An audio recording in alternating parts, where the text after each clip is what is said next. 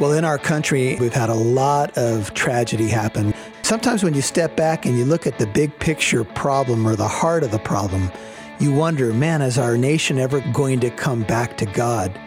And the question is, what is the cure for a blind and dying nation?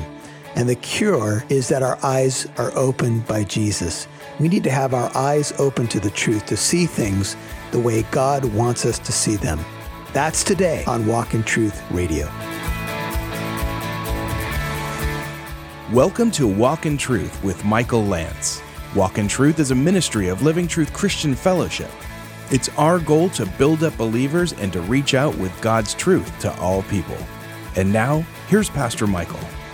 Take your Bible, if you would, open it to Mark chapter 10. We continue to move through the Gospel of Mark, and we are going to look at the cure for a blind and dying nation. Mark 10. We're going to do probably at least two parts on this message, and I'm going to weave together the situation in Israel and make some application to the United States. And let me tell you why I'm doing that. Because I don't live in first century Israel, and neither do you. However, we always want to take the context of what a passage is teaching us, and then we want to make some application. And I just want to speak from my heart for a second and tell you that I know it's on the hearts of a lot of people, the status of America right now. Where are we? How does God view us? How much does this election really mean in November? What do we do? Given the climate and what's before us, there's all these voices coming at us, right? And as the church, what we have to do, and I think that you guys would all resonate with this, is number one, we need to anchor ourselves always in the Word of God. We need to let the Word of God direct our steps. But I think it's important for the nation, and I've seen polls in the nation, I've talked to a lot of you guys about this, is that I think you want to hear from your pastor about a perspective, a biblical perspective. Is that true? Okay, so that's what I'm going to try to provide. I'm going to try to do it with the balance and the grace that we all need, because I realize that even in a room like this, there are very passionate, differing opinions about how we navigate the times. So we're going to anchor what we say in the Word of God, but I'm going to give you a little bit of the history of the country. For some of you, it's going to be new, and for some of you, it's going to be stuff you already know. But what we want to do ultimately is talk about the cure. I'm not here just to talk about the problems. We all can turn on the news and talk about the problems, right? You know, I can turn on the news every single day and hear everything that's wrong. But I also want to talk about a cure for America, a cure for the world, and that cure is actually before us in our text. So, as God would have it, in the timing just before an election and looking at these things, just moving through the Gospels, here we are to look at the cure. Let's pray. Father God, we are here only by your grace. It's your grace that called us. It's your grace that keeps us. And we are so grateful to live in a country where men and women decided that they needed a country that had foundations rooted in the God of the Bible. And they did that unashamedly. We know, Lord, that they were imperfect people. We know that they made their mistakes just like we do. But the heart of the nation was established very early.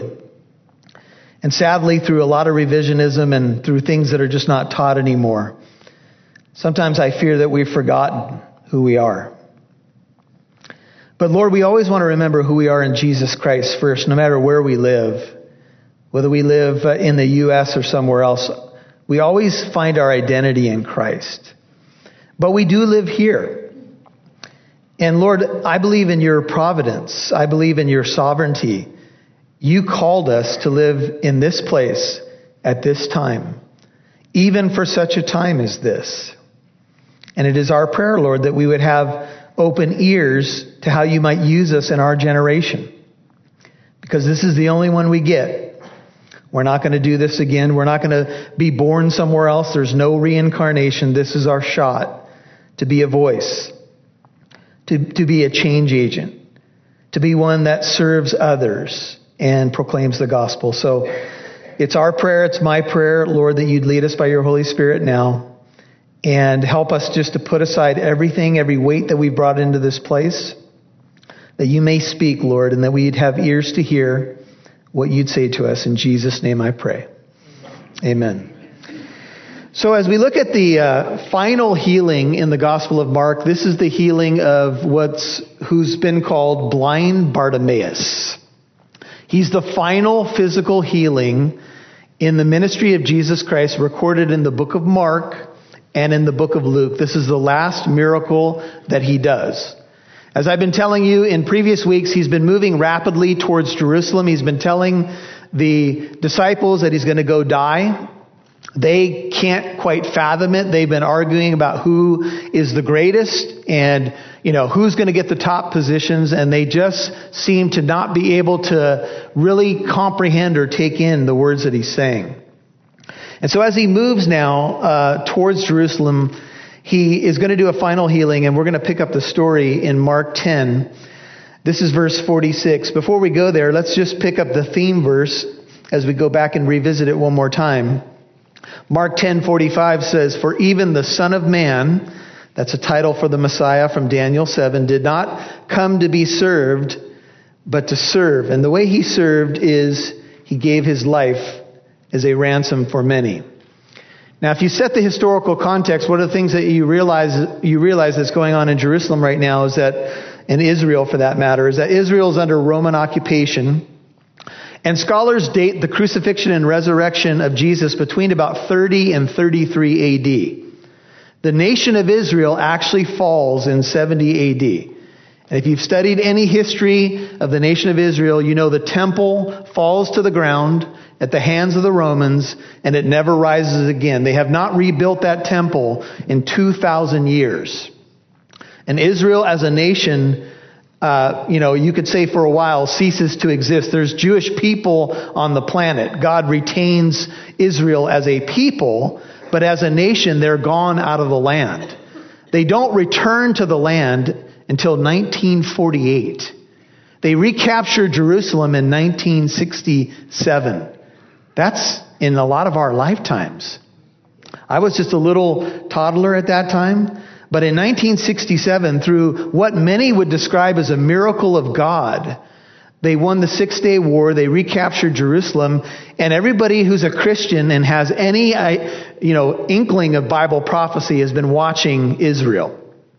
We've been interested to see what God's doing. And if we look at the Bible and we look at the history of the Bible, we know how the nation started. The nation started with a single man. His name was Abram. He was an idolater. He was a man who was from a family of idolaters. And God called him. And God said, look, I'm going to make a great nation of you. And he called him to go to a land by faith that he didn't even know where he was going. And he left his homeland by faith, Ur of the Chaldees, and he went to a land that God would show him. And through one man, a son was born, and that even while Abram and Sarai, now Abraham and Sarah, were very old, and Isaac was born, called the son of promise. A single son through whom the line of the Messiah would come. And then through Isaac, we know Jacob and Esau were born, the two fighting twins in the womb. It turned out that the older would serve the younger, and Jacob would end up serving his uncle Laban. He would want to marry Rachel. He would get duped by Uncle Laban and end up having Leah first and then Rachel, if you know the story. And the one who was so tricky with his brother ended up getting tricked by his uncle as well. But ultimately, he has 12 sons and 1 daughter. The 12 sons come from 4 different women in an incredible chapter. If you want to read Genesis chapter 30, as I mentioned a few Wednesday nights ago, the whole scene of Genesis 30 could be a show on Jerry Springer. I mean, that's just how ugly and weird and bizarre it was. Maid servants being brought in, sisters fighting, who's going to be with him, this and that. But ultimately, these 12 sons are born. And these 12 sons become the 12 tribes of Israel. And one of the sons, his name is Joseph, and he is one of the sons born to Rachel. The other one is Benjamin. And Joseph is a man who is tricked by his brothers, sold into slavery. Some of them want to kill him, but ultimately he ends up in the land of Egypt. And as he's in the land of Egypt, he spends time wondering what God has done to him. Because he's falsely accused by Potiphar's wife, he ends up in prison. He seems like he's a forgotten man. But then all of a sudden, through a series of events in the book of Genesis, this man rises up to the second leadership position in Egypt, the most powerful nation of the world. His family has to go to Egypt in a famine. And Joseph reveals to his family that he's still alive. And Joseph is a type of Jesus Christ. And Israel is preserved through this man Joseph. And Israel continues to live on as a nation. The whole time, God intended that this nation would be a light to the Gentiles. Now this nation, as we move quickly now through the corridor of history, they've had their share of problems. One of their main problems throughout their entire history is they continue to forget God in times of prosperity. Sound familiar? They continue to embrace the false gods and goddesses around them from the other nations. Even their greatest kings, like David, and not so much David, but especially Solomon, got duped into idolatry, set up high places. And the Bible even says that Solomon's heart was turned away from God. And the nation that was a light to the Gentiles, the nation whose king Solomon, people from all over the place came to hear his wisdom, that nation became all of a sudden a nation that was inviting the judgment of God. And why do you ask? Well, simply because they turned their back on God.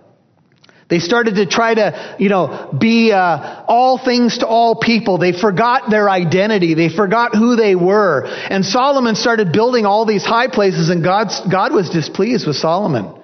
And good kings throughout the history of Israel would tear down the high places. They would say, no, our allegiance is to the God who established this nation. And a king would really be judged based upon what he did in terms of the national life of Israel, whether he would turn the nation back to God or away from God. You could think of, Josiah as a king. You can think of Ahab as a wicked king, Josiah as a good king. And they were largely measured by what they did in terms of the national life of the nation. And some of you are saying, well, Pastor Michael, but we live in the U.S. It's true, we do. But I think you all understand that the U.S. is not Israel, but the U.S. was established on the God of the Bible.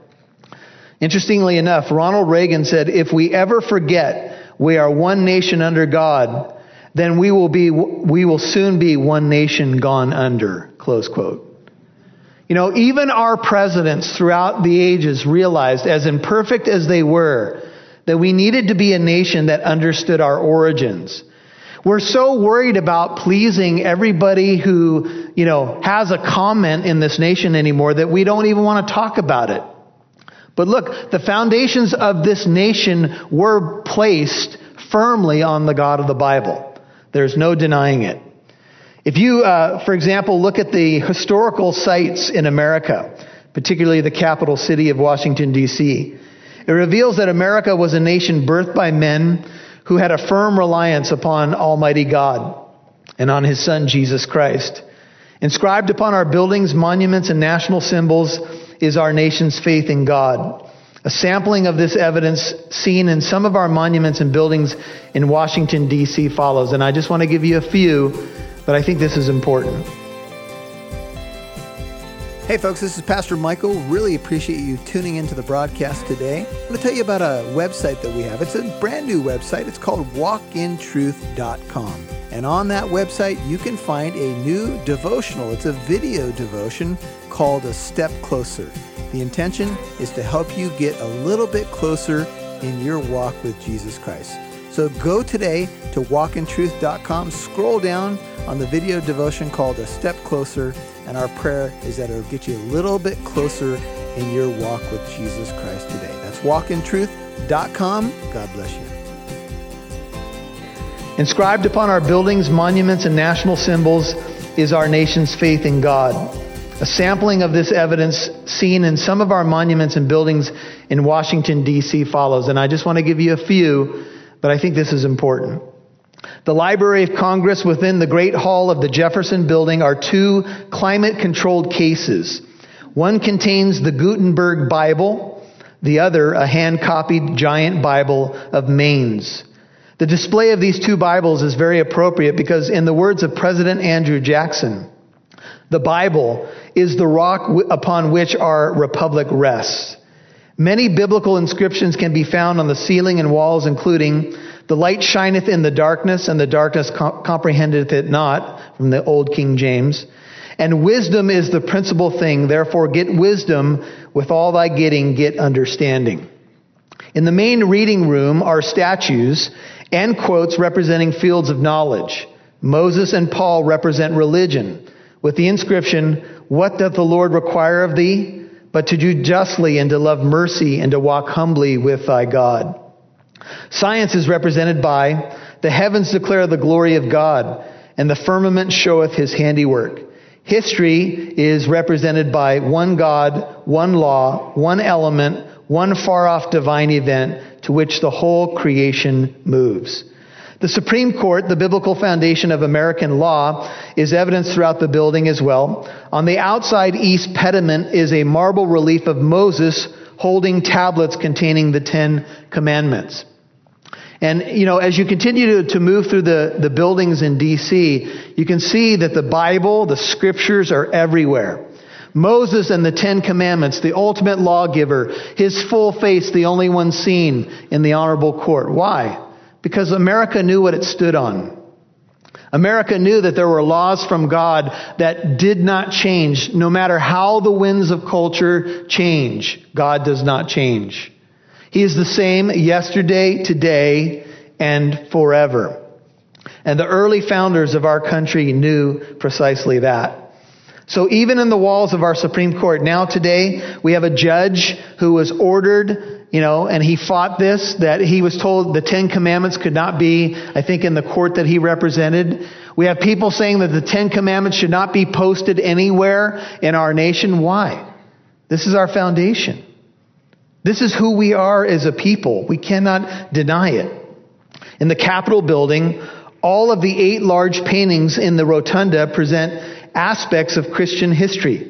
A few include the landing of Columbus. Columbus said he was convinced to sail because, quote, "It was the Lord who put it in my mind," and that, quote, "the gospel must still be preached to so many lands." One of the paintings in the rotunda is the baptism of Pocahontas. This shows the baptism of one of the first converts in the Virginia colony.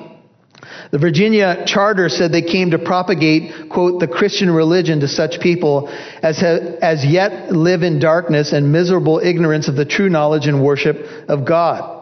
Departure of the Pilgrims from Holland shows the Pilgrims observing a day of prayer and fasting. William Brewster is holding an open Bible upon which is written, quote, "The New Testament of our Lord and Savior Jesus Christ. God with us is written on the ship's sail." Also in the rotunda are carved reliefs including Penn's treaty with the Indians. Penn called his colony a holy experiment and said of it that "my God has given it to me. Will I believe, bless, and make it the seed of a nation?" The landing of the Pilgrims says, quote, "having undertaken for the glory of God and the advancement of the Christian faith," close quote. And I could go on and on. But we've had recent voices tell us that we're not a Christian nation. That there's a lot of denial about our foundings, or, a lot of people who want to redefine this nation. Let me ask you, just as a person observing the times, how do you think we're doing? How do you think we're doing since we decided to move away from God and take prayer out of the schools? And, now we've had students show up at certain public schools with their Bible, and they've had their Bible confiscated from them. In free reading time, they brought their Bible to school and their Bible was confiscated from them.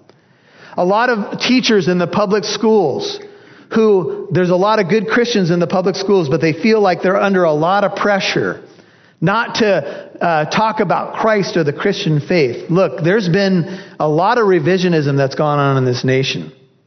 And I think it's about time that the pulpits in America said, look, we're not ashamed of who we are, and we're not ashamed of the gospel of Jesus Christ. You see, there is a precedent, folks, and here's the precedent. When a nation moves away from God, we get ourselves in trouble, because if you move away from God, to where do you go? The only place that you can go if you move away from the God of the Bible is either to a false God or to humanism. And America has done that. We have moved largely to humanism.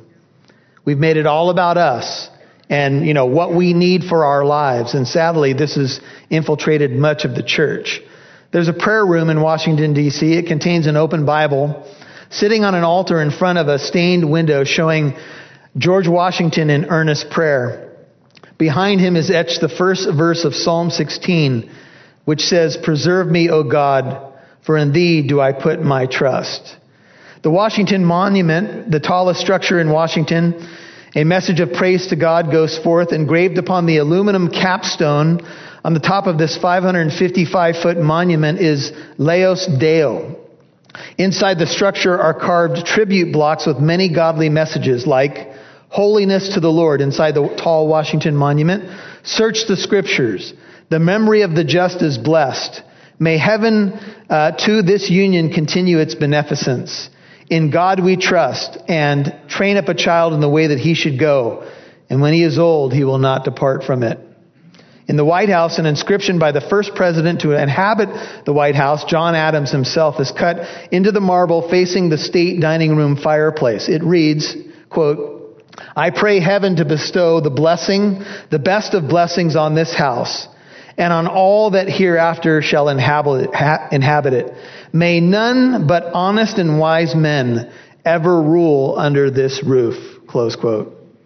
And I look at the scene today, and I look at the recent debates among the two main candidates for president, and I tell you what, my heart breaks for what I see. But I will tell you this, that despite what I see with my eyes and hear with my ears, I know that there is a God who is faithful. I know that there is a God who says, "If you will cry to me, I will hear you. If you will humble yourself before me, I will hear from heaven, and I will bring healing." When Jesus is going into Jerusalem, and we'll get to the text here in a moment, and this is why this is going to be done in at least two parts. When Jesus is going into Jerusalem, he's going to heal a man who is blind. Think about this. Every time Jesus did a healing miracle, it was a parable. In other words, underneath the physical healing, there was a spiritual message. Bartimaeus is the last healing before the cross, and Bartimaeus' physical problem is that he's blind. And the nation of Israel was blind. Jesus said of the Pharisees, they're like the blind leading the blind. If the blind lead the blind, are they not going to fall into a pit? Jesus said, scarcely does this people hear with their ears or see with their eyes, because if they would hear with their ears and see with their eyes and turn in their heart, I would heal them. And then he goes to the cross.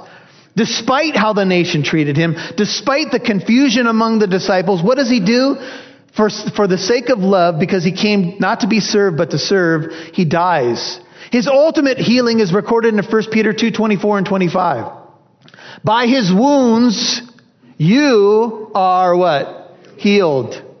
You see, in the face of all that was around him, he continued on the path of love.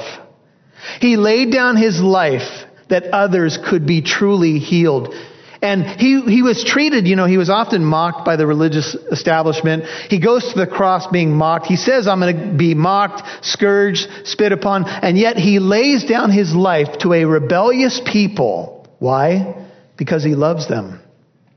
Even while they're doing this, even while they're some 40 years away from their ultimate destruction, he comes for the sake of love.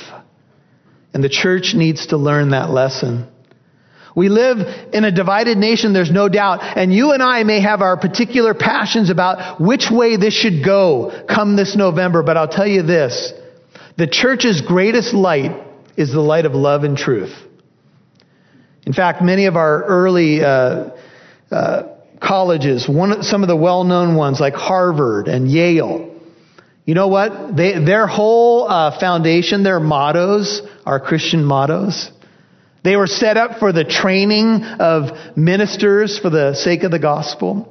Do you think that people that go to Harvard and Yale now realize their school's motto? Or if they do, Do you think they realized that this university was established for the purpose of the gospel?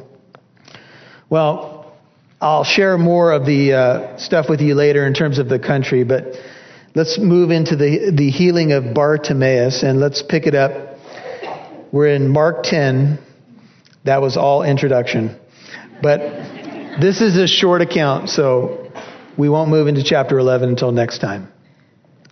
And they came to Jericho, Mark 10:46, and as Jesus was going out from Jericho with his disciples, a great multitude, a blind beggar named Bartimaeus, the son of Timaeus, was sitting by the road. Now, if you look at the name in Mark 10:46, Timaeus, Bar is son and Timaeus is his father. So all we know here is that his name is the son of Timaeus.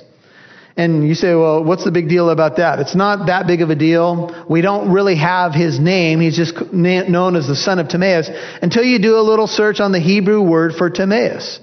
And the root for Timaeus actually means unclean.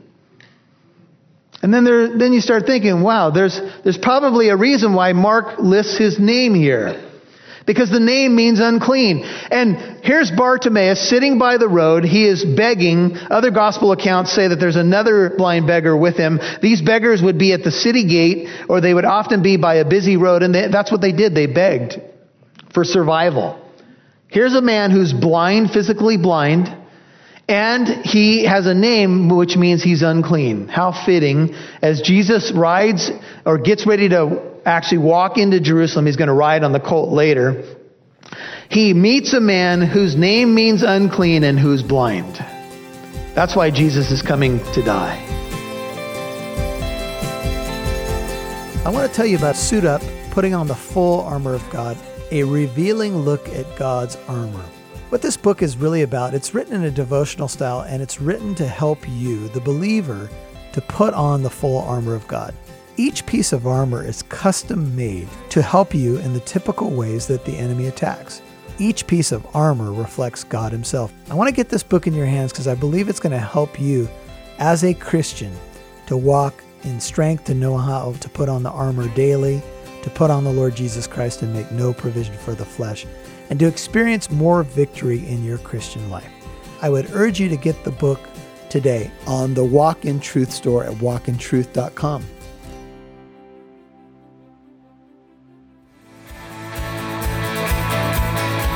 Thank you for listening to today's program. If you'd like to listen to this message in its entirety, or if you'd like to visit our church here in Corona, California, visit our website, walkintruth.com.